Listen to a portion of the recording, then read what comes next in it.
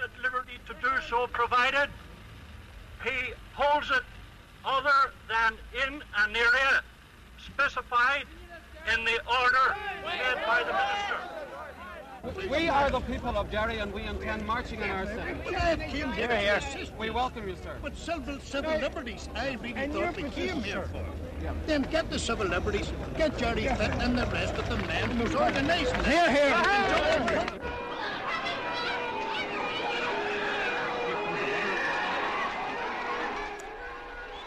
October the 5th, 1968, in Derry, when a startled world saw television pictures of police batoning a civil rights march in Duke Street and using water cannon indiscriminately.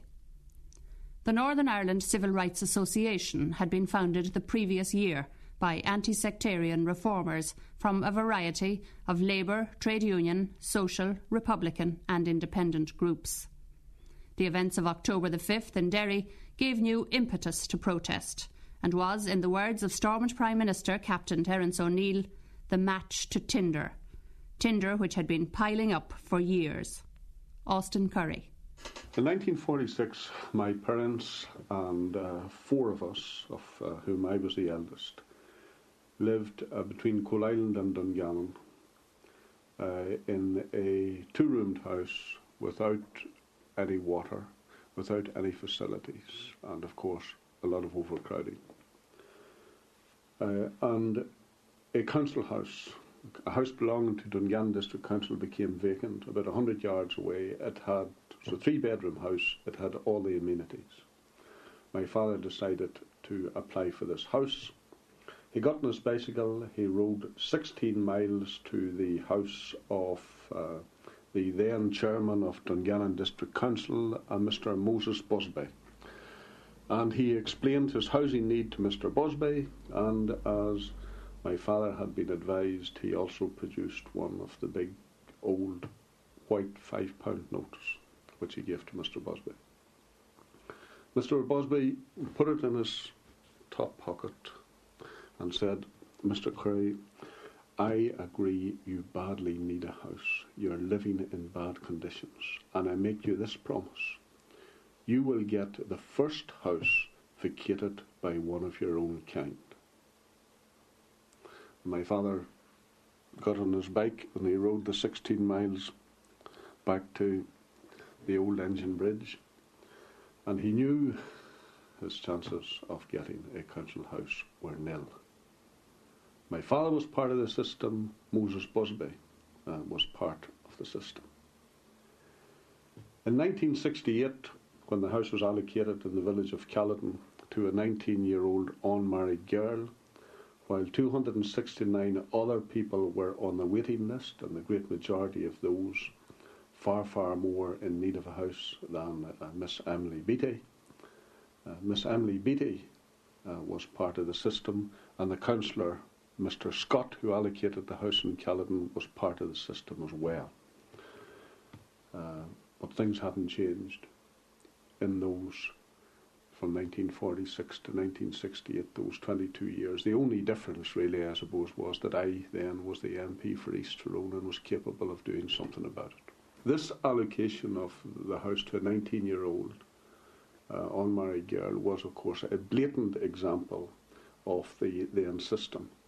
And I tried, as the MP for East Tyrone, through the normal political channels that any Member of Parliament would use, to have this injustice remedied. The usual thing, like parliamentary questions, representation to the Minister, indeed representations to the Prime Minister, who was then Terence O'Neill, adjournment debate being thrown out of the House and that sort of thing. But I found that there was no way in which this injustice was going to be remedied through the normal political channels, and that's why I took the action which I did in the village of Caledon, in squatting in that house, and why I then became involved in the organisation of the first Civil Rights March.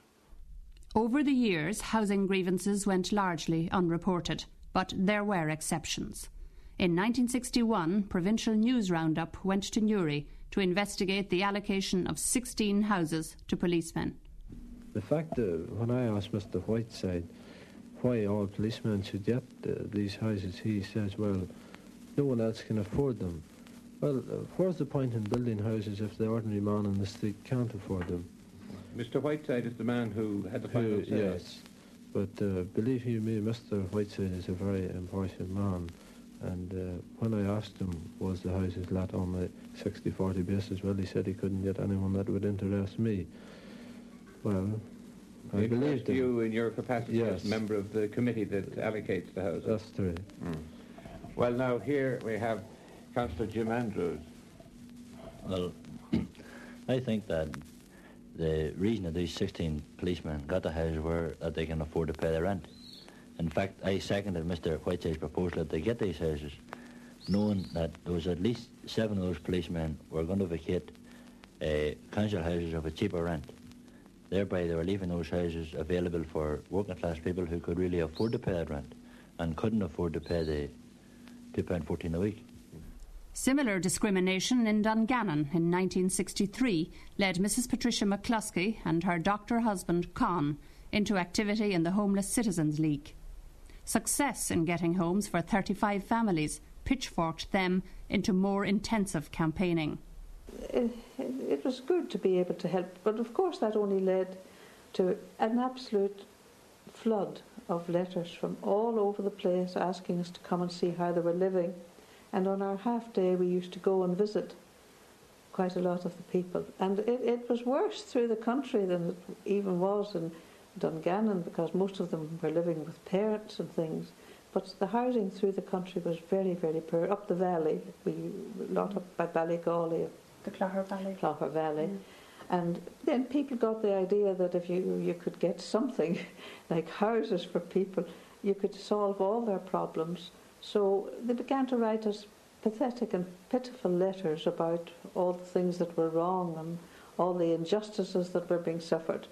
And that was why we formed the Campaign for Social Justice in Northern Ireland. And all we ever wanted and to really fix was a house letting on a point system, one man, one vote, so that people could really express themselves in the ballot box, and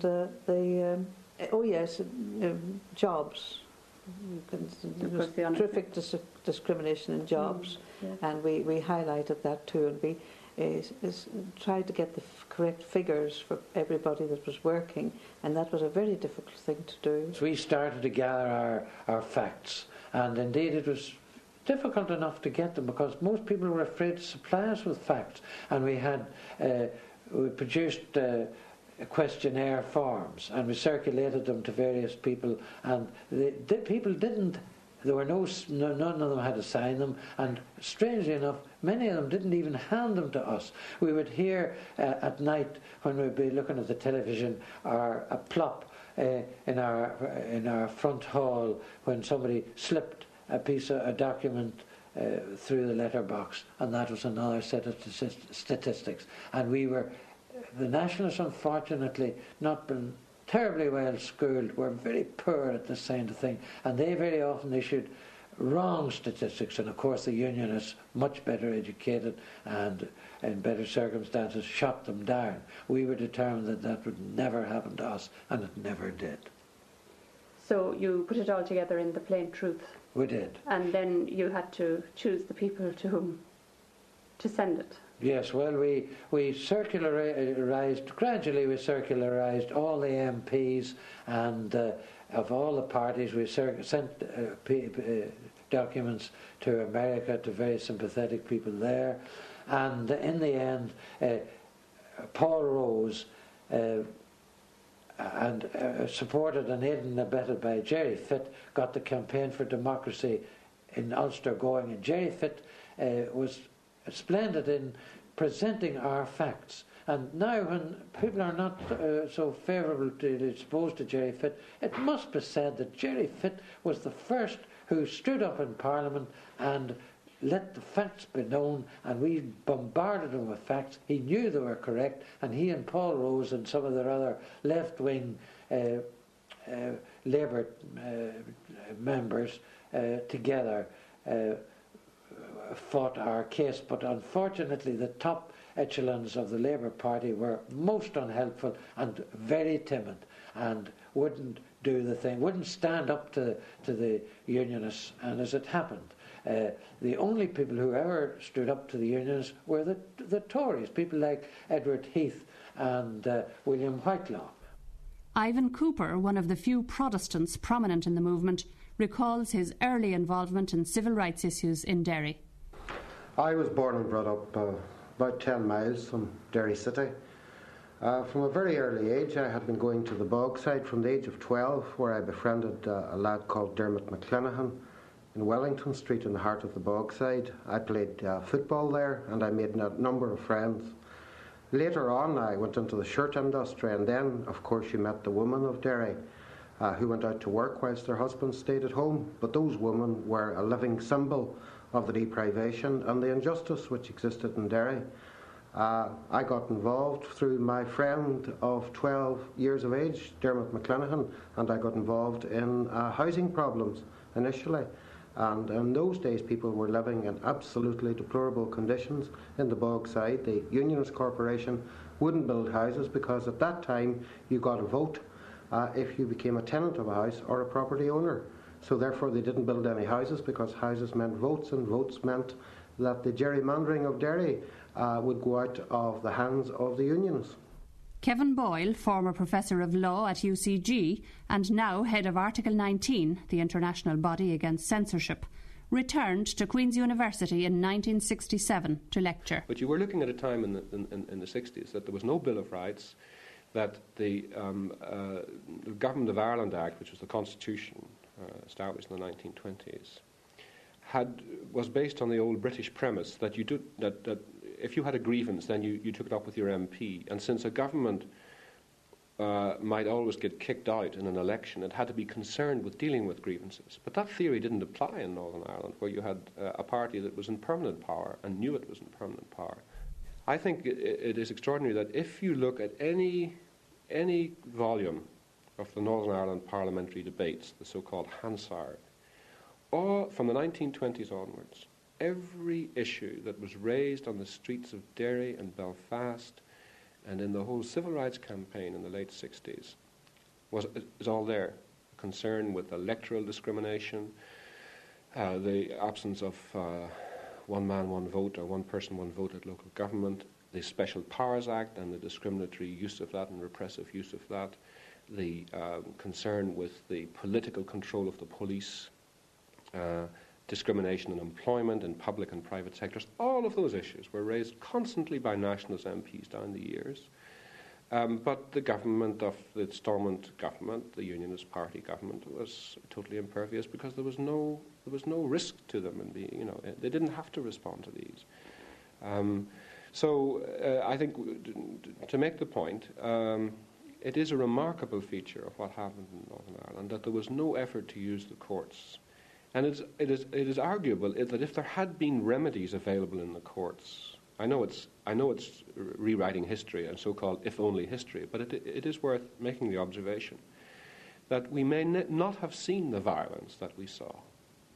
Because if some of the issues that were raised and were remedied after demonstrations, like legislation on discrimination, like the abolition of the local housing authority powers and the creation of a housing executive, and so forth, if those issues had been highlighted and responded to through court cases, through a challenge in the courts, then demonstrations may not have resulted, and in turn the reaction to demonstrations, which is and the resulting violence. I know it's a theory which is you cannot prove it in the nature of things, but Northern Ireland was a place throughout its history, up to the 60s, where there was no real concept of protection against abuse of power. There was a minority population which had been brought into a state that it didn't want to be part of, and a majority that saw itself as a minority on the island as a whole, reflected a siege mentality, thought the only way to keep power was to keep all power in its hands. And the law was irrelevant from the point of view of protection. Absolutely irrelevant. But there were changes. The old order, in the person of Lord Brookborough, had been replaced. Captain Terence O'Neill was Prime Minister at Stormont. He had made history by meeting Sean Lemass and afterwards Jack Lynch. He campaigned on a non-sectarian basis and saw himself as a liberal reformer, though he was slow to move. Expectations were raised, however, as Bernadette and Paddy Devlin outline. A number of things I think that came to a head around that time. We had at the end of the 50s, beginning of the 60s, the economic growth, the economic boom in Britain, which incidentally reduced or produced the large intake of people encouraged to come in from the British colonies to take up employment in Britain, people from Jamaica, the West Indies, because there were simply not enough people in Britain to deal with the growing employment opportunities. And similarly, there was major expansion in Northern Ireland with the coming of big companies, big international companies, American, European. And so you had a position, in fact, where east of the river, if you were talking about Antrim, Ballymena, and parts of Derry, unemployment figures were falling to less than 5% in localised areas. But right throughout that, unemployment in strong nationalist areas, particularly west of the Bann, remained static. And in fact, throughout the whole economic boom period, for example, unemployment in Strabane remained in the upper part of the 20s and often hitting 30%. The effect of that was that whereas people's overall expectations were raised, there were new factories coming, there was great talk of new employment, new opportunities, they simply weren't there for the Catholic community. Probably the most important element of all was what the saw on television had related to the struggle in the southern states of America on civil rights. They saw that it was possible to effect reforms as a result of demonstrations on the streets. So there was then a growing Labour Party. There was the Labour Party had been in government across the water, and obviously that did have an effect. That, you know, they felt that from that was a sympathetic government, and therefore anything they would do at that time would obviously be responded to by the Labour Party. So I think those things raised expectations to the point where they felt that something should be done, and something should be done fairly quickly. 1947 was when free education up to and including university or college level was available to all those people basically who could pass the exams. And there were 7 years primary school, 7 years grammar school and 3 years college, which was a total of 17 years. And the first push for reform in Northern Ireland came exactly 17 years after the introduction of free education. And to my mind, that was when the small percentage of Catholics who within the education system could aspire to grammar school, whatever it was, 10% of the community, realised that all excuses had gone, because here they were educated, qualified, many of them exceptionally well qualified and better qualified than their Protestant or Unionist counterparts, and they still couldn't get work at anything. So that made the position very clear for them. So it was these people who had benefited from the free education who became the leaders of the very broad-based civil rights movement. And I think that if you look at that just from a social or sociological point of view, John Hume and that whole generation were the products of the 1947 Act. And Michael Farrell and Eamon McCann and myself were the next wave of people who took it for granted and did not say or feel the need to say thank you very much, because we had no memory of when it didn't exist. So we were the next wave of people who did not have qualms about biting the hand that fed us. Civil rights demands weren't all Captain O'Neill had to face, however. Ian Paisley, then on the fringes, was building his O'Neill Must Go campaign, and other hardliners were beginning to see his liberalism as treachery. They were issuing dire warnings of a Republican plot to the state, since the IRA, discredited and disheartened after the 50s border campaign which ended in '62, was taking a political direction. Clifford Smith was one of those hardliners. I based the assessment largely on the nationalist literature that I had read. And then within the Orange Institution there were occasionally people who seemed to be well placed, who seemed to have access to some unusual pieces of information that you wouldn't read in the newsletter or in the Irish News. Just a handful of people who seemed to have some what we would call general political intelligence of what was happening in Northern Ireland, who seemed to have access to sort of the undercurrents of political life in Northern Ireland, who would have been able to comment in some detail on, for example, the mysterious Scullion murder that took place, or the more obvious and horrendous murders in Malvern Street. And this kind of person would also have argued on the basis of information that young men in some of the Republican areas were being taken away to train, and that there was some kind of attempt to get a new campaign underway. And then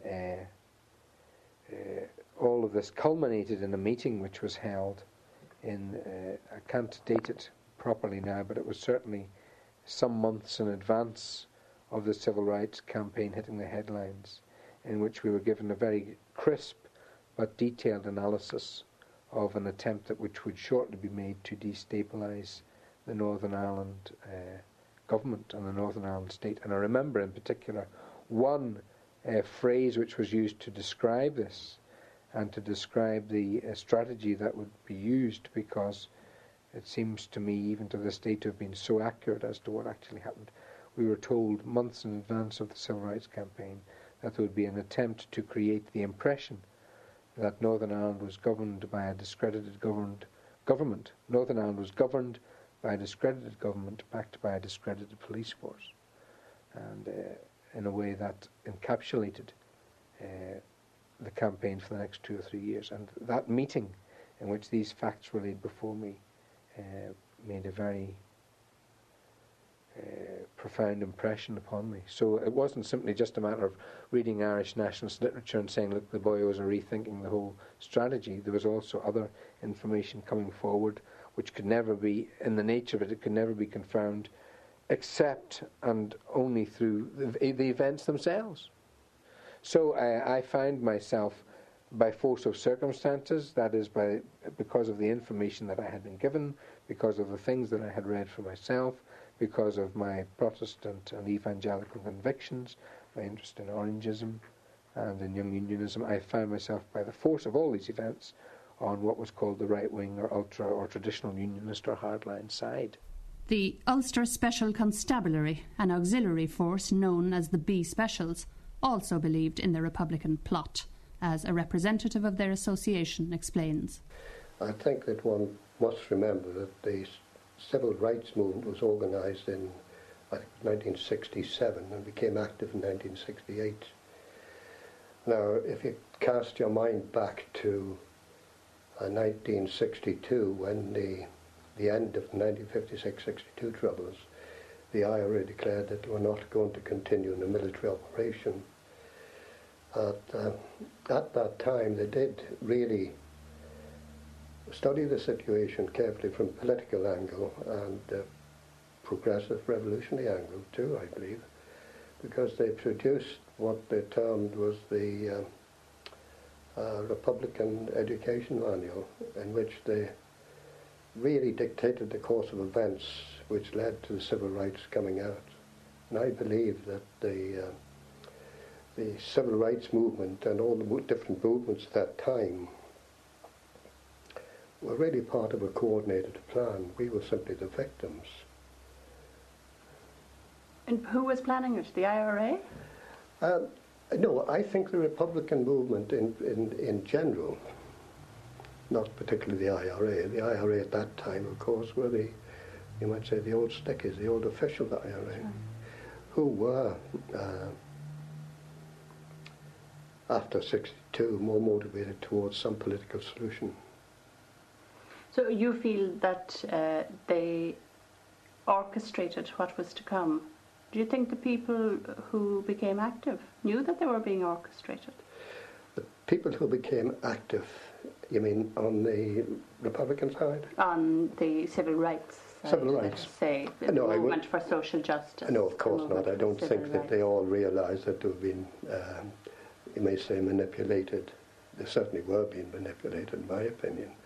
For instance, we did have, I think at that time, the chairman of the Young Unionists in Queen's University was a member of civil rights. And we had different Protestants who are supporters of the civil rights movement. For a brief time. For a brief time, then they opted out, yeah. So you saw then, and still see, what emerged as the civil rights movement, a broad umbrella group that emerged as the civil rights movement, including various other things, as a subversive move rather than a genuine move for civil liberty.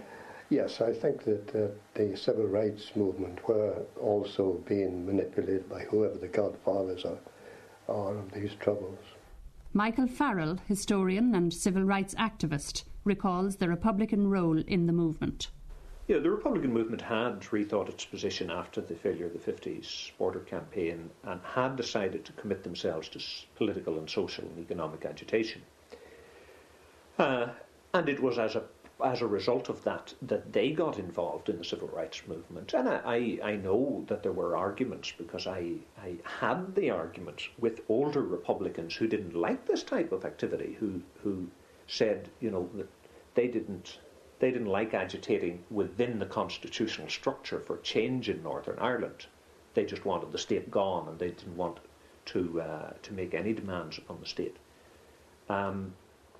They were involved, the Republican movement was involved in the setting up of the Civil Rights Association, but so too were groups like the Campaign for Social Justice in Dungannon, which was a sort of middle-class Catholic reformist organisation which had absolutely no links with the IRA or with violence.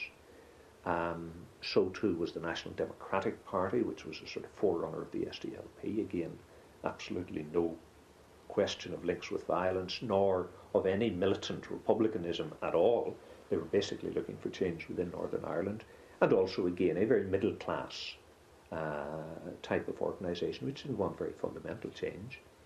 There were elements from the labour movement and the trade union movement involved. So there's a whole spectrum of groups involved. The Republican movement was only one of many groups involved. And you can see that just against the political background of the 1960s, that there were so many different people agitating for change. They were one part of it. The first Northern Ireland Civil Rights Association march was in August 1968 from Coal Island to Dungannon. The area was chosen following Austin Curry's squat in Caledon earlier that year.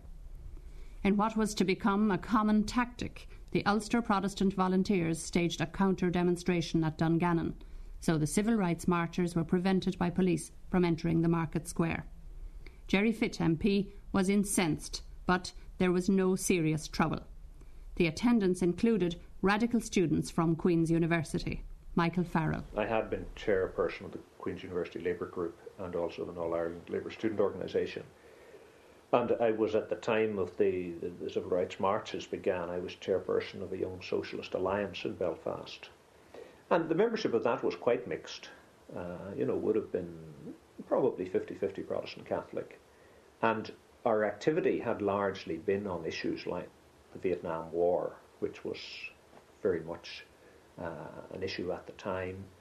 And in fact, for the first civil rights march from Coal Island to Dungannon, we went to that. It was in the evening, on a Saturday evening. We went to that from Belfast, where we had held a demonstration against the Soviet invasion of Czechoslovakia earlier that afternoon. The previous Saturday, we'd held a demonstration against the war in Vietnam in Belfast. Other times during that year, we've been involved in anti-apartheid pickets and protests and CND protests. There's a whole spectrum of issues. Initially, the civil rights issue in the North was only one of a spectrum of issues to us. And it was because of the way it developed and because of the police attack on the march in Derry on October the 5th that it really turned from just one of a number of issues into an all-engrossing issue. The October the 5th rally was organised locally, but under the umbrella of the Civil Rights Association. Following unionist protests and threats of counter-demonstrations, it was banned by Storm and Home Affairs Minister Bill Craig. Eamon McCann was one of the organisers. The actual October the 5th march in Derry was in theory run by the Northern Ireland Civil Rights Association. In fact, the NICRA had very, very little to do with it and didn't actually understand the situation. They certainly had no idea what they were dealing with when they came to Derry to organise that march. And the march really was organised by a group of 3 or 4 people, by Eamon Malach, Finbar O'Doherty, myself, Dermot McClenaghan, and 1 or 2 others who simply got together and organised it. The crucial decision to march after William Craig had imposed a ban on demonstrations and inside the walls in Derry or in the waterside. The crucial decision to march was actually taken by the local branch of the Northern Ireland Labour Party, not by NICRA, who had decided not to march, or by Republicans, or by IRA people or anybody else. It was a Labour Party decision that forced the issue to take, and we weren't ill-intentioned at all, in that what we were about was attempting to create a new and non-sectarian style of politics in the north of Ireland, but we were doing it in a way which, as emerged subsequently, displayed very little understanding of the realities of sectarian politics in the north. I would certainly hope that in conducting this march in our city, that we will act in a responsible manner, demonstrating to the authorities that our intentions are to secure civil rights for the people of our cities and not to cause strife or bloodshed in our city. We are demanding homes, employment, freedom of speech and freedom of assembly. We do not wish bloodshed or violence. It's widely accepted that Mr. Craig's ban had the effect of increasing the numbers of demonstrators. When they assembled, they were prevented by police from taking their planned route and moved instead along Duke Street, where police battened people including Gerry Fitt and the leader of the Nationalist Party, Eddie McAteer. A short while later, police baton charged the crowd. The police inspector in charge assaulted people violently, and water cannon were used indiscriminately. The weekend's violence left 77 civilians and 11 policemen injured. Next day, Gerry Fitt MP and a British Labour MP, John Ryan, as well as the Minister, Bill Craig, gave their views. In the city of Derry, there are very nearly 80% of the people opposed to unionism, and the people were at last getting up off their knees to assert and to fight for their own rights. The police, the government under William Craig, who is well known in Northern Ireland and indeed in England as the Lardner Burke of Northern Ireland, he in fact drafted in policemen from all over Northern Ireland, and it was quite obvious from the look on the policemen's faces that they were there not only to prevent a parade, but to beat up those taking part. I was leading the parade. As we approached the police cordon, it was quite obvious that I was a marked man, because the Unionist Party detest and hit me because of how I have tried to show them up at Westminster. As before we even got to the cordon, a policeman ran over and hit me on the head with a baton. I was in the process of falling down, and he hit me a second time to make quite certain. I was then dragged into a police van, taken to the police station, where the policemen washed the blood off me so that it wouldn't be so noticeable. They took me to the hospital, and I got 3 stitches. Since the partitioning of Ireland, the Unionist Party has been built on the system of discrimination. They cannot, in fact, afford to apply British standards of democracy because it would erode at their own edifice. The city of Derry is seething with discontent. The electoral system as it is operated in Derry is a negation of every concept of British democracy. To make it clear that I've never been one of those people who has been very critical of the police in this country. I do recognise the extreme difficulties in crowd control. But some of the methods I never hope to see again used in Great Britain. In particular, the use of the water cannon. The water cannon were used, in my view, quite indiscriminately. They were used in a provocative sense. They flooded houses They used the nozzles to go through the windows of houses in order to do the maximum damage to property of people who weren't on the demonstration. I mean, the police had cordoned off the street, and therefore caught in this fracas were people who lived in that street and innocent bystanders, including some very young children who were hysterical, having been hosed. I was also very perturbed to see something which I am certain is forbidden by the Home Office and is against the Code of Conduct of the Police. This is reported by responsible journalists in the Observer, namely the use by the police of batons to strike demonstrators in the area of their testicles. I'm quite satisfied that police used no more force than was absolutely necessary and showed a great deal of restraint. Indeed, I've been watching television films, and it has borne out the reports that I've got that the police themselves did not attack until they were attacked by the demonstrators. The events in Derry proved to be the catalyst which brought the movement onto a world stage. The protest gathered momentum throughout the north, and in Derry itself, people began to build their own organisation. Ivan Cooper. But we had the march on the 5th of October, and on the 9th of October we assembled in the City Hotel in Derry to elect a Derry Citizens Action Committee. I was elected chairman of that committee. John Hume was elected vice chairman.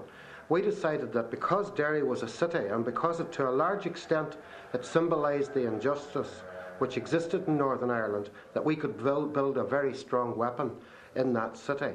And we decided that that needed a very special committee, and hence the Derry Citizens Action Committee.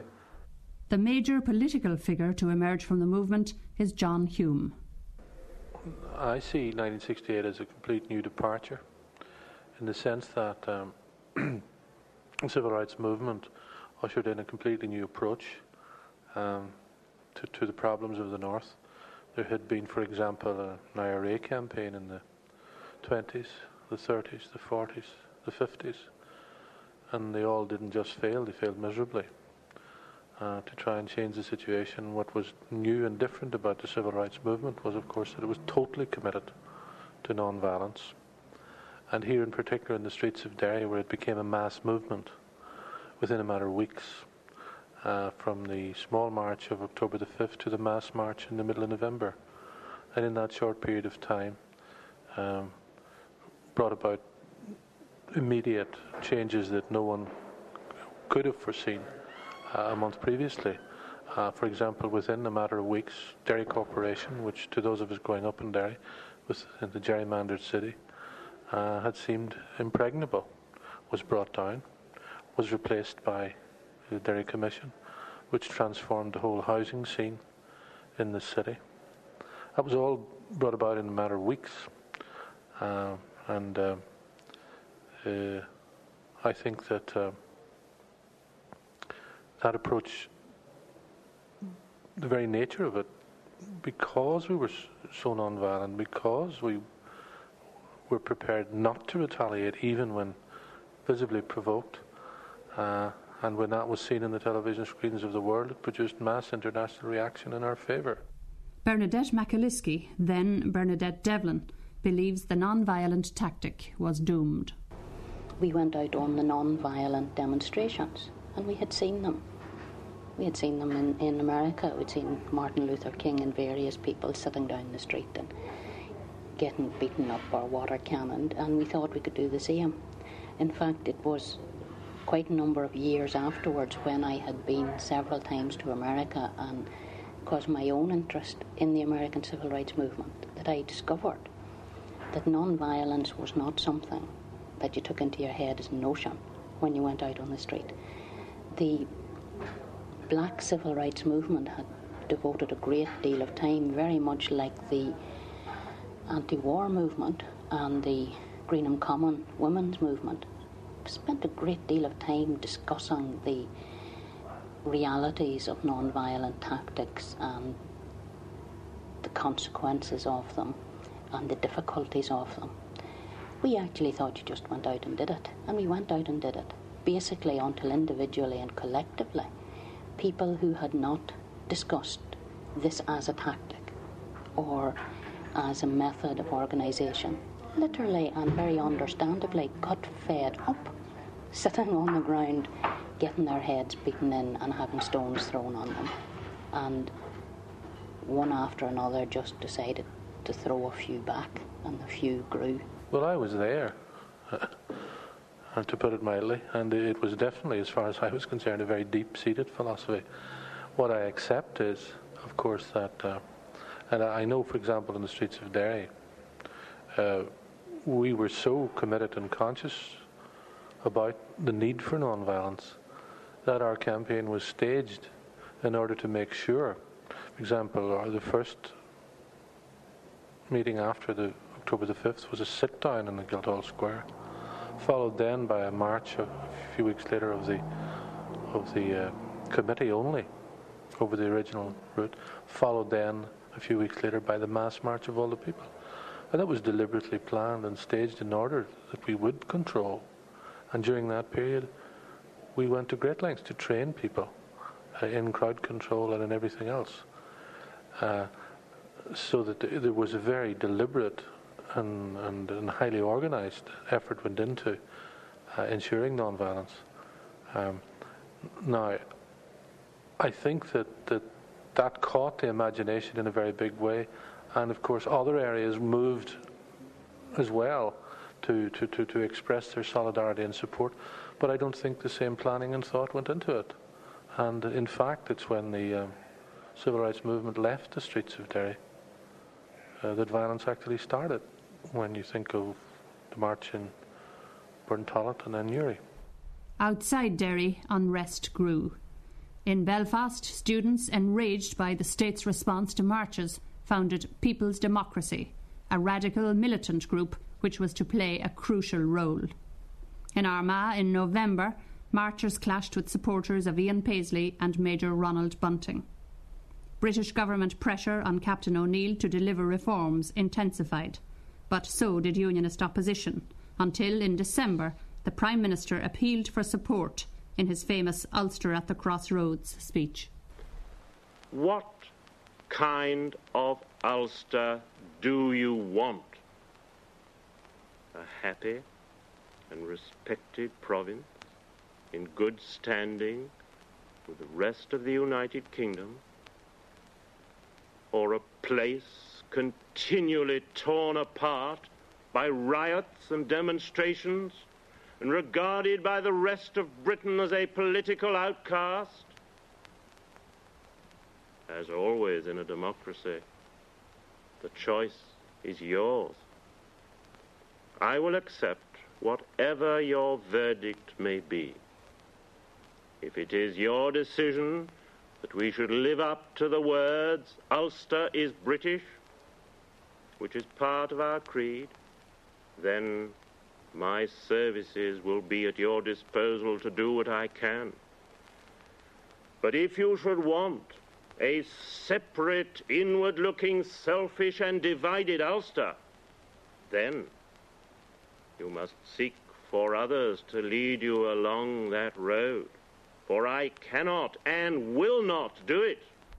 Despite his appeal for party unity, Captain O'Neill was forced, within a few days of the Crossroads speech, to dismiss his Home Affairs Minister, Bill Craig. Though he was enjoying a brief spell of public support and a truce with the Civil Rights Association, the threat from hardline unionism was underlined by Ian Paisley in a speech at Larne as he welcomed home the 1914 UVF gun-running ship, the Clyde Valley. This ship defied the authorities and Britain before when it brought in the guns. And I'd like to say that today we defy the interference of Harold Wilson. The men tried to protect her, and the other fellas came around with their clubs and their stones, and they battered her. They were. Actually, it was off and they started. One policeman in sight, up at the gate standing. Jeez. It was starting across the road, and they started firing battles and stones and all sorts of. Hysterical marchers describing the ambush on demonstrators at Burntollet on the 4th of January 1969 during the People's Democracy March from Belfast to Derry. Michael Farrell was one of the organisers. I should say first about the march that the organisation of that march, the whole civil rights movement was very influenced by the black civil rights movement in America. The first march from Coolin to Dungannon, it has remained in my mind very firmly ever since. One of the speakers, a young Republican from Derry, from the Derry Housing Action Committee, shouted very passionately when we were stopped by the police, "We are the white Negroes of Northern Ireland. We are second-class citizens, just like the black people in America." And he was expressing a consciousness that I think was quite widespread in the nationalist community, not just in the more politicised elements like us and the Young Socialists, but the nationalist community as a whole had been very influenced by the black civil rights struggle in America. Saw the positions very parallel. We in turn, as I said earlier, we in the People's Democracy, the Young Socialists and the People's Democracy, identified very much with the black civil rights struggle, even to the extent of seeing the divisions and the different organisations in the civil rights movement, seeing them in terms of the divisions in the American movement.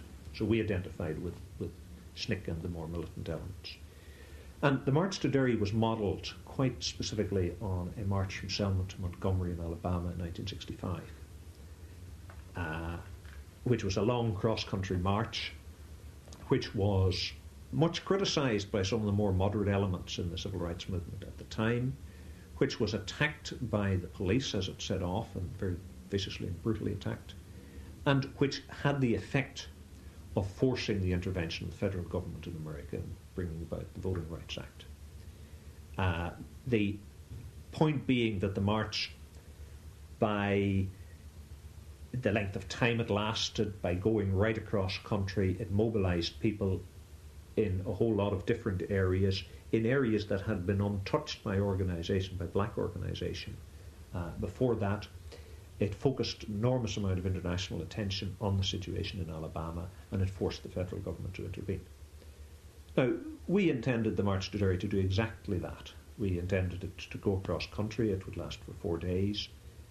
It would attract an enormous amount of media attention, well, enormous in Northern Ireland terms, which it did. It went through areas that had been untouched by the civil rights movement before that, and it mobilised people there. The violence of the state forces attacking us, well, of loyalist vigilantes attacking us with the collusion of the police, which is very similar to the situation in America, where white Ku Klux Klan supporters attacked the Selma March with the assistance of state troopers. That demonstrated the sectarian nature of the state and the inability of the Northern Ireland government, inability or unwillingness to the matter, to confront the sectarianism of their own supporters and to do anything about the situation. And we thought it would force the British government to intervene over their heads and to grant the demands of the civil rights movement. So did you want to provoke it? No, we didn't want to provoke anything, because there was nothing provocative in what we were doing. We were a bunch of completely non-violent demonstrators. I mean, it's not that we were pacifists, but it was a tactical question. We absolutely decided there was going to be no violence from our side. There was going to be nothing that loyalists could see in any way as provocative. There was an argument over some people who wanted to carry a tricolour, and we voted against that. The march simply called for the civil rights demands, and also called for, which was our agenda, somewhat more radical demands. We were calling for not just fair allocation of jobs, but jobs for all and houses for all. We were drawing attention to the appalling standard of rural housing for both Catholic and Protestant in Mid-Ulster. The fact that we were attacked was not due to any provocation on our part, unless to demand justice within Northern Ireland was to be provocative. Maybe it was, but then that's the fault of the state. Ian Paisley and Major Ronald Bunting had warned the students not to march through loyalist areas, and had called for support from loyalists, as they outlined at a news conference that week. You are, by implication there, saying that the counter-demonstrations of our people cause violence. This is not true. Of course, this man's from Era, he's bound to say that. Yes, he don't go back home again if he didn't. Will you be attempting to stop the march in any way, though, Major Bunting? Well, now, William, you know me well enough, and I have given a request to the loyal citizens of Ulster, and thank God they've responded. I thank you very much, indeed, to hinder it and harry it. And I think they've hindered it, and I think you would agree to a certain extent, they've harried it. The Burntollet March is seen by many in civil rights as a turning point, the stage at which the militants took over. Kevin Boyle, who was in PD, has mixed feelings about it and about the march in Newry which followed. The first real violence that erupted was after the Burntollet March that I recall in any serious, with the Burntollet March itself. I think in retrospect I regret that demonstration. In fact, on the historical record will show that Bernadette Devlin and I were called to Stormont by who was then the Home Affairs Minister, a chap called Long, and Captain Long, affable man indeed. And he suggested that the demonstration should be postponed and gave various reasons that there was going to be difficulty in protecting it, and we agreed to consider that. But in fact, we were overruled and the demonstration went on. I'm making no issue of that, but I think the point is that the vast majority of people on that demonstration were not coat-trailing deliberately. I mean, for a lot of people, the young people involved in it, they didn't really understand the dynamics of the territory issues in Northern Ireland. Now that seems hard to believe now, but it was the truth at the time. There may well have been individuals who joined it who understood very well the territorial dynamics and the tensions that would arise, but I certainly did not. I mean, I expected a few Paisleyites here and there to shout and maybe object to the marches as they did within Belfast itself, but I did not expect the systematic blocking of the march and the assault on it that we saw at Burntollet, and the evident incapacity of the RUC to think other than in essentially majority terms. That they had no concept of that there was a right to demonstrate and the demonstrators were acting within the law and so forth. It was simply a matter of responding to what unionist politicians wanted and what the local, normally Protestant majority community wanted in those demonstrations. So that was the first violence, really, that I recall. The only violence that I ever really saw coming from the civil rights groups and civil rights activists and people who came on demonstrations, ordinary people, was when they got provoked, when they were provoked, or when they sort of lost their tempers. As in Newry in '69, a situation where people regarded, themselves as free to march in their own town, and suddenly found, police Land Rovers and trucks pulled across the road and stopping them marching in their own town. And our response to that was not to provoke or to propose assault on those police vans, but to have people sit down and try to diffuse it that way. Personally, I always took the position from the start that, and it was an honest position, that I was a civil writer, pure and true. That was all. I had no larger agenda on civil rights as a stalking horse for some project for a united Ireland or a Republican Ireland or whatever. I was genuinely a person who believed in that there should be equality, and I respected the right of the majority, and still do, to determine the question of what state Northern Ireland belongs to. Jerry Fitt, who had been an ardent civil rights activist, sees the Newry March as the point at which he became disenchanted.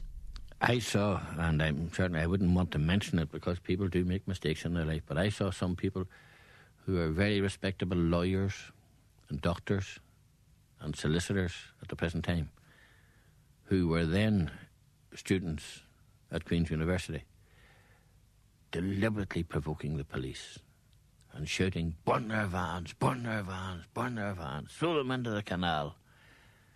And I remember standing with my back against the wall and saying, this is not civil rights anymore. This is not civil rights. This is all sort of degenerated into something else. If I had thought for a single second that the civil rights movement and its beginnings and its demands was going to lead to the activities of the Shankill Butchers or the killing of so many innocent people by both sides on the Parliament, by the IRA and by the UVF and the UDA, I wouldn't have had anything to do with civil rights if I had thought that that was going to be the natural consequence of the beginning of a civil rights movement. As the fragmentation of the Civil Rights Association began to show, so the divisions in unionism deepened. Under pressure within and without his party, Terence O'Neill called an election in February. I think if I hadn't had the resistance from Ted Heath and Harold Wilson that I did have, I would have retired and I would not have held that last election. But once they both expressed absolute horror at the idea of my going, and you'll see in my little book where Ted Heath threw up his arms and said, "You mustn't go, Terence. If you do, you'll be succeeded either by a crook or a lunatic." And I'm not going to tell you who they were, but you can guess yourself. The situation had become impossible, really, and that last election was a desperate throw to see if I could unseat 12 extremists, and I was only able to unseat 3. O'Neill must go! O'Neill must go! O'Neill must go! O'Neill must go! O'Neill must go! O'Neill must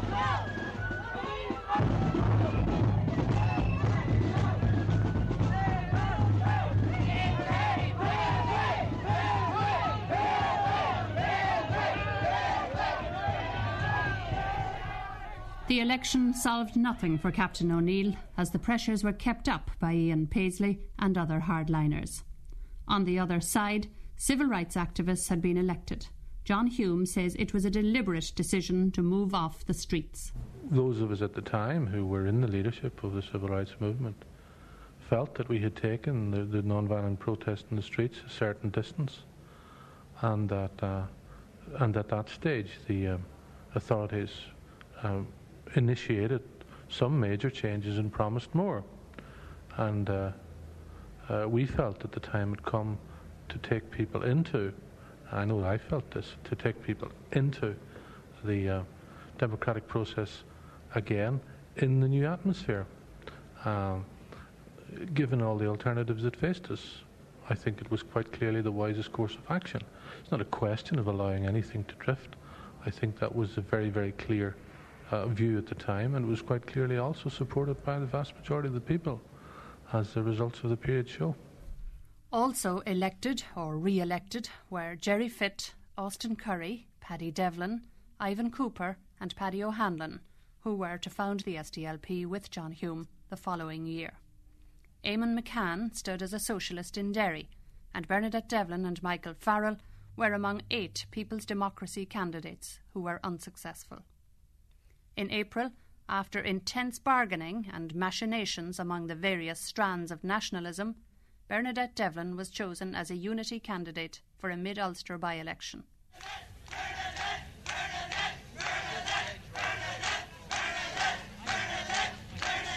People of mid-Ulster, we have finally started to overcome. She was to be the last unity candidate in mid-Ulster. At the time, it was thought her election was a milestone, but after a flurry of intense interest in everything the youngest MP in Westminster did or thought or wore or ate, it petered out. Like a lot of other things, I think its total relevance was purely in terms of making people aware that this place existed, and for a short time what was going on in it. And for me, an education as to how limited that is. Myself, I found that Parliament, A, has very little power, B, is content to have very little power, and C, is a very dishonest place. In April too, time ran out for Terence O'Neill. Water pipelines serving Belfast were bombed and blamed on the IRA, but it later emerged this was the work of loyalists. Already humiliated by a poor showing in the February election, against his arch-rival Ian Paisley, Terence O'Neill had been further weakened by the defections of Brian Faulkner and Major Chichester Clark, and the bombings were the last straw. He resigned. As far as I was concerned, I had to go, and I was almost grateful to lay down the impossible burdens. I was saying earlier on that I was under threat of Protestant assassination, and I never knew whether somebody pulled a bullet or not. I used to go to my office different ways and different days, but otherwise there was no real protection for me. But once they discovered they couldn't easily assassinate me, if that's true, that's what I was told by the Special Branch, then, instead of doing that, they blew up the water supply and they tried to blow up the electricity supply. So I was, in effect, blown out of office, yes. Ian Paisley had got what he wanted. The following year he would not only be elected to Stormont, but also to Westminster, and he would form an opposition unionist party. The unionist monolith was shattered. Clifford Smith believes Ian Paisley's was one part in that wrecking. The civil rights campaign assisted in breaking the unionist monolith. The way that I would want to put it now was that Ulster Protestant and Unionist society, however you want to differentiate it, if you want to use those terms, if you want to say the British in Ireland, are an extremely fragmented elements, and it has been the great achievement of the Unionist Party to bring them together. So in fact what the civil rights movement, in company with the British government, which worked very hard to smash the Unionist monolith, after all that was one of Willie Whitenose' statements, we have to break the Unionist monolith, what they did was that they opened up a cleavage which was already there and which the Unionist Party had managed to mask for a long period of time. Of course, Paisley's role in this was crucial as well, because it was his view that the Unionist Party would collapse under pressure of what he perceived to be an Irish Republican conspiracy. And a lot of us, of course, were fully in agreement with that analysis, that we faced an Irish nationalist conspiracy which was to some degree masterminded by the Roman Catholic Church in Ireland, which had as its ultimate objective the achievement of a unified Ireland and a unified Catholic Ireland at that. So Mr. Paisley also played his part in breaking up the Unionist monolith. But there's a factor in this which mustn't be missed, and that is that the leadership of liberal unionism was, from the point of view of many of us, philosophically and morally bankrupt. That is, they had no coherent ideological or philosophical position of their own. They had simply tried to import into Northern Ireland southeast of England liberal values. They were encouraged to do so by the media and by civil servants and the rest, and many of them were entirely cynical. In the end, of course, the Unionists split on their perceptions of the civil rights movement. The O'Neillite Unionists said this is a genuine movement. If we meet their legitimate demands, they will go away and leave us in peace, and we can get on with whitewash painting the Folk Museum and opening the Queen Elizabeth II Bridge and the rest. Whereas the hardline unionists, amongst whom I was one, said that the civil rights is simply a stalking horse for a much more dangerous phenomenon which is waiting in the wings, namely our conviction that the civil rights movement was a Trojan horse behind which, or within which, one would find eventually the physical force tradition re-emerging. The civil rights movement claims credit for breaking the unionist monolith, but only because unionism proved too intractable to give nationalists equal rights. Austin Curry.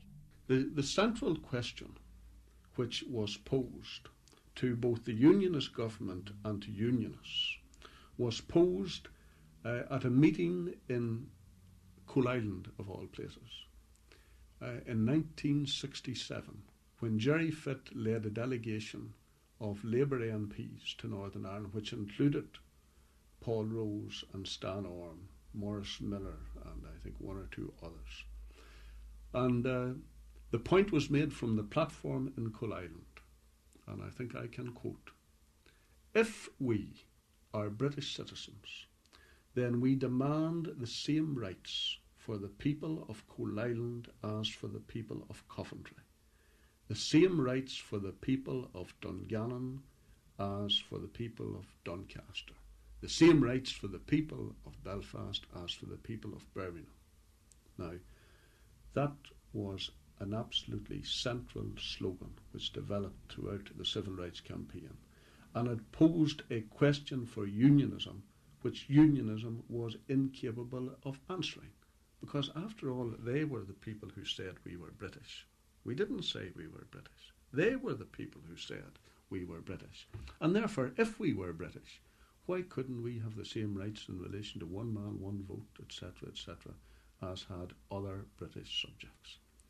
And that was, as I say, the central, crucial question that was posed of unionists and of the British government. And it was their inability to answer that question that was the strength of the civil rights movement. The posing of that question was, of course, central to unionism as well. The question there was, can unionism live with justice? Can unionism continue to exist and continue to be top dog in a political system where every citizen has the same rights? Now, the answering of that question should really not have drawn us into a violent situation. It did so because unionism was incapable of answering that question, that unionism was incapable of living with justice, that the system upon which unionism was based presupposed that you would have people who were more equal than other people, that a majority here should at least be given the impression that they were better placed, that they were superior to the minority community. And of course, when their position, their privileged position, their relatively privileged position was threatened, they responded in the only way that they knew how to respond, which was by violence, state violence or otherwise. It's argued that had unionism responded differently to the civil rights demands, all that followed could have been averted. Bill Craig doesn't accept that. If it hadn't been housing or unemployment, other social reasons or political reasons would have been found to stimulate violence. The issues that they selected were ones that were close to the people, but they were issues that were being tackled. Northern Ireland was, in my time in developing, building houses in record numbers. The only thing that was holding us up was a shortage of cash. Jobs were being created at a rate that the resources of Northern Ireland were being stretched. And I've always had the view that those who were masterminding this campaign were afraid if they didn't make the most of their opportunity in the late 60s, they would have lost the battle. Terence O'Neill also believed everything was changing.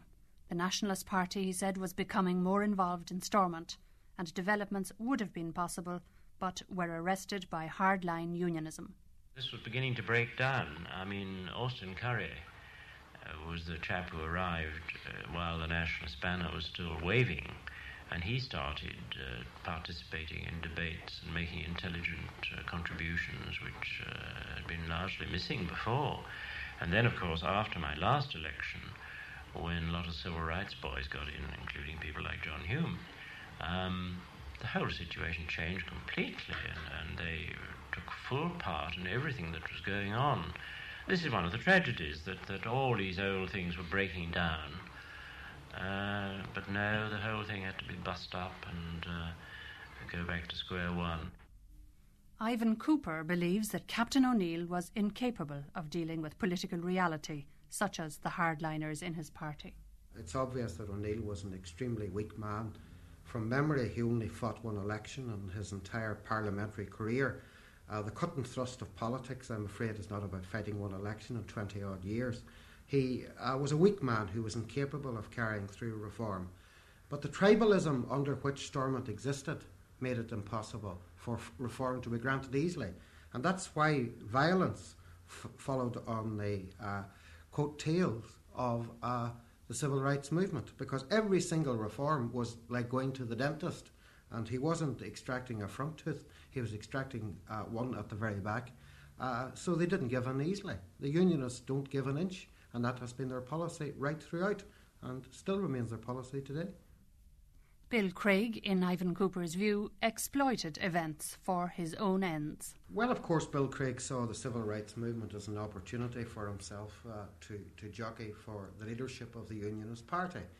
And basically what he was trying to project was the image of a strong man who would deal firmly with this Republican-inspired campaign. And it was a damn good issue on which any Unionist to have a go at the leadership of the party. At a personal level and at a political level, I think it's a tragedy that Craig has departed from the political scene in Northern Ireland, because despite his mistakes with the civil rights movement, despite his mad actions in inspecting stormtroopers and all the rest of it, Craig was one of the few thinkers in Ulster Unionism. And he is a man, in my opinion, if he were there today, and had he got grassroots support, would be capable of leading unionism in Northern Ireland. I think it's a tragedy to see that he has disappeared from the Northern Ireland political scene. He was a man who held his beliefs very profoundly. But one thing which I will say about him, and that is that at a period of time he realised that it was futile to argue for the return of the old Stormont regime, and he himself was prepared to talk about some form of power sharing. And that, of course, meant that he was chopped by Ulster Unionism, by grassroots Ulster Unionism. So, in effect, the same thing happened to him that he had earlier helped to do to Terence O'Neill. Yes, and of course Brian Faulkner went down the same road, and Jimmy Chichester Clark went down the same road, etc., etc., etc. But at some point in time, the Ulster Protestants are going to have to ask themselves where they are going. Through all this, the pace in the streets had quickened.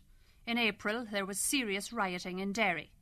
It began with clashes between civil rights demonstrators and Paisleyites, and developed into serious conflict between the RUC and the Bogsiders. Afterwards, there were allegations of police brutality, and nationalist confidence in the forces of law and order plummeted. Michael Farrell. At all times, the initiative, the violence, the initiating of violence, came from the state forces. I mean, there'd been violence when we were attacked on the march to Derry. The night before the march finally arrived in Derry, the police invaded the Bogside and broke up houses there.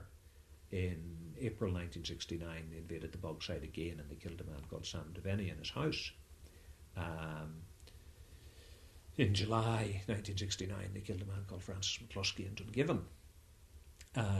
Deaths had been building up, and yet the civil rights movement, including us on the left, had said, no, we don't want to respond with violence to this. You know, we want to continue to campaign the way we've done, militantly, using direct action, but we will not initiate any violence. And that was tenable. That could have been carried on. Though, obviously, people in the nationalist community were beginning to feel very angry about the level of violence that was being visited upon them. The Civil Rights Association and People's Democracy called off street demonstrations because of the danger of rioting and sectarianism. But the crisis was to come with the Loyalist marching season. Derry erupted on the day of the Apprentice Boys' Parade in August, and the Battle of the Bogside began. Police baton charged the crowd manning the Bogside barricades at William Street, and using an armoured car, they entered the area. Rioting, batoning, and the use of CS gas ensued. Protestants who followed the police into the Bogside stoned Catholic houses and threw missiles at locals over the heads of the police. The state of siege lasted for 2 days until the British Army was brought in on the 14th. We are in here. The police, the B specials are right out, and the army are between the two of us. And that is the way we want it, and that is the way we will keep it. Therefore, what we want to do now is show that the people, British Army cannot just walk around here. By then, trouble had flared in West Belfast. Demonstrations had been staged to take the heat off Derry, but in the most significant events since the 5th of October, sectarian violence developed in the Falls district. Protestants burned down Catholic homes in Bombay Street and Conway Street, as police and B specials failed to stop them. And there was shooting. The opposition Protestant people started through the stones and petrol bombs right up. What time was this? About 2:30 in the afternoon. And it kept on going all afternoon up to about 7 o'clock. We hadn't a policeman to protect us. When did the troops arrive? The troops didn't arrive till about 7 o'clock at least. 7 or 8, I think it was. And we were left holding the baby all the time for to fight ourselves. No defence of any kind except stones and what we had, not what we could find in the streets. Next thing that happened was the people in the opposition side, they are supplied with guns from the B specials. Were they using guns? They were using guns. We hadn't a gun at all. And we managed to get 4 guns unauthorised from our people. And if we hadn't had those guns, the whole place would have been taken over by them. Did you use these guns? They did use those guns, yes, but it was more or less to frighten them off. But what happened then? Did they actually come into the area? They came into the area lots of times, but we were able to chase them off again, and with the shots of the guns, it made them fly off again.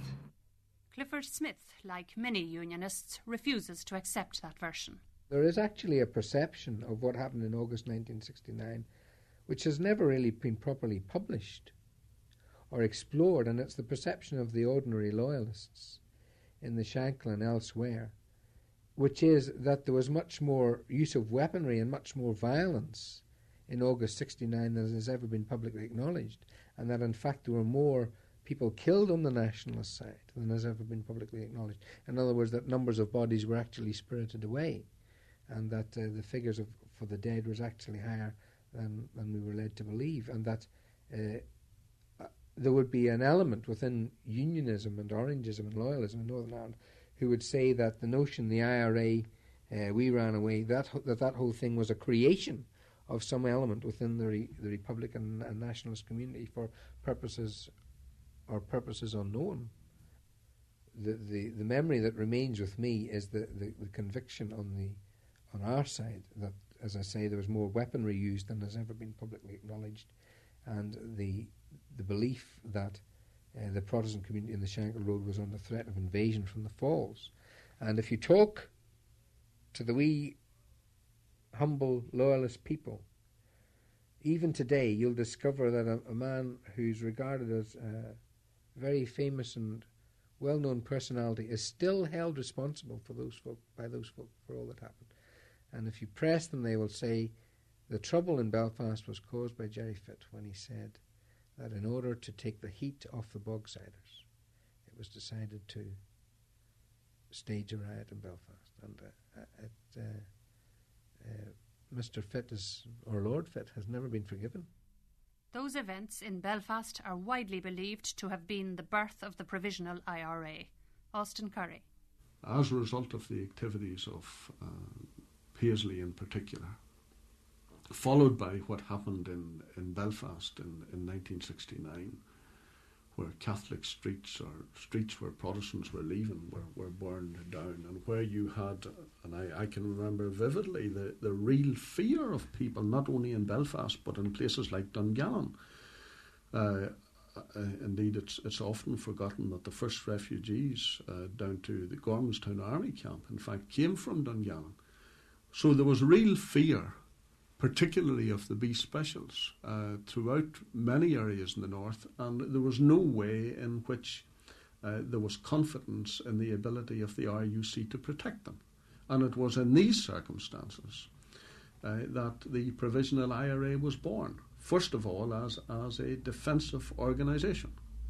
My own belief is that the major responsibility lies there with the British government. And as we've seen so many times, the British government didn't act until it was forced to act. And when it acted, it was a matter of too little too late. In 1969, when the British Army was forced to intervene, a number of us recognised that the British military presence had to be accompanied by the British political presence, because there was no way that the British government was going to have the British Army under the control of a Stormont government. Unfortunately, the British government did not in '69 suspend Stormont. They waited until after Bloody Sunday in 1972 when, again, they were forced to act. And I think that the history of Northern Ireland since '69 might have been a lot different if the British Labour government at that time had gone the whole way and suspended Stormont then, rather than 3 years later, when the situation had developed, when the Provisional IRA had already come into existence, firstly as a defensive organisation, and then as an offensive organisation. I think the whole history of that period and since might have been different if that action had been taken in '69 instead of in '72. One effect of the summer riots was the establishment of the Hunt Committee to investigate the security forces. It recommended the disbandment of the B Specials. We don't think that the Special Constabulary ought to have been disbanded. We do believe that had we been organised in a different way, we would have been a most effective force. The cutting off of the Special Constabulary just like that and reforming new units such as the Ulster Defence Regiment and the RUCR was a very, very bad mistake.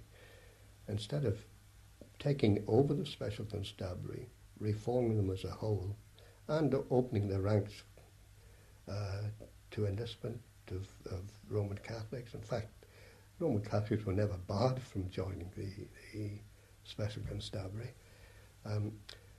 That force would have continued and would have been still the effective deterrent today, what it was prior to 1970. Events also had a profound effect and would have serious repercussions south of the border. People were rushing to Dublin, seeking aid, protection and guns, and the Taoiseach Jack Lynch had broadcast to the nation on the night of the 13th of August. Irishmen in every part of this island have made known their concern at these events. This concern is heightened by the realisation that the spirit of reform and intercommunal cooperation has given way to the forces of sectarianism and prejudice. Irish government attempts to have a United Nations peacekeeping force sent in failed, and so began the process of trying to be given a say in the North's affairs. The civil rights movement was in disarray, and the slide into violence continued. 20 years and nearly 3,000 deaths later, how do leaders of the civil rights movement view it? I am responsible for what I did myself and for the philosophy that I preached. I'm not responsible for people who reject my philosophy. My philosophy was total commitment to non-violence, right down the line. I have to point out it's a society that we grew up in the North. It was a society that had failed to respond to the normal politics of the situation, where the injustices were extreme. In this city alone, I was involved in self-help, not in politics, when I went into the civil rights movement. I was involved in a self-help housing movement where we were building our own houses for the people. In 1967, the corporation built no houses at all. 10% of the city was homeless. So the injustices were there. It was inevitable, if there was no response to normal political means, that people were going to have to, if they were going to correct those. So the people who planned the gerrymandered situation that existed in the north of Ireland were the people who made, in a sense, subsequent events inevitable. What we are responsible for is the methods that we choose to deal with that situation, The message that I chose to deal with it and literally preached at the time were strict non-violence. Other people, I confronted people on the streets who were arguing violence and who were engaging in violence. Other people organised against us to promote violence. They must bear responsibility for the consequences of their actions. I was certainly aware when I was being brought up that Northern Ireland was a geographical location in which I lived and that my family was there, but I didn't sense any connection with it, with the state or with the government of any kind. And I think that the major change is that old ascendancy is gone. Even central symbols of it, its economic reflection in Harland and Wolff shipyard, which was effectively was wholly dominated by a Protestant workforce, the largest source of industrial employment, is now, we are told, to be no longer a state enterprise, to be privatized, another company, just like any other company, and in fact will probably be owned by a foreign owner. The equality process, I think, is making headway. It is true that the nationalist population is still twice and more times unlikely to be unemployed than the Unionist or Protestant population. But that's because of the impact of history. I think there is a clear agenda now to try to confront discrimination on all levels. That seems to me, looking now back, as the major change. People ask me, was it worth it, considering all of the deaths and everything else that has happened? And of course, nothing is worth the loss of a single life. But the formation of the Northern Ireland Housing Executive, which was as a direct result of the Civil Rights Campaign, that was a very, very significant reform, and it means that today there are very, very few complaints about discrimination in housing in Northern Ireland. And the whole electoral system has changed. The introduction of proportional representation meant that by and large gerrymandering has disappeared, and you have one man, one vote, and each vote of equal value today. Discrimination in employment still exists, unfortunately, but steps have been taken to remedy that. Discrimination in employment in the public sector doesn't exist to any extent to what it was like 20 years ago. I think those were all valuable reforms and valuable contributions to the, particularly in relation to the minority community in Northern Ireland. And so my answer has to be yes, it was worthwhile, but I do have regrets.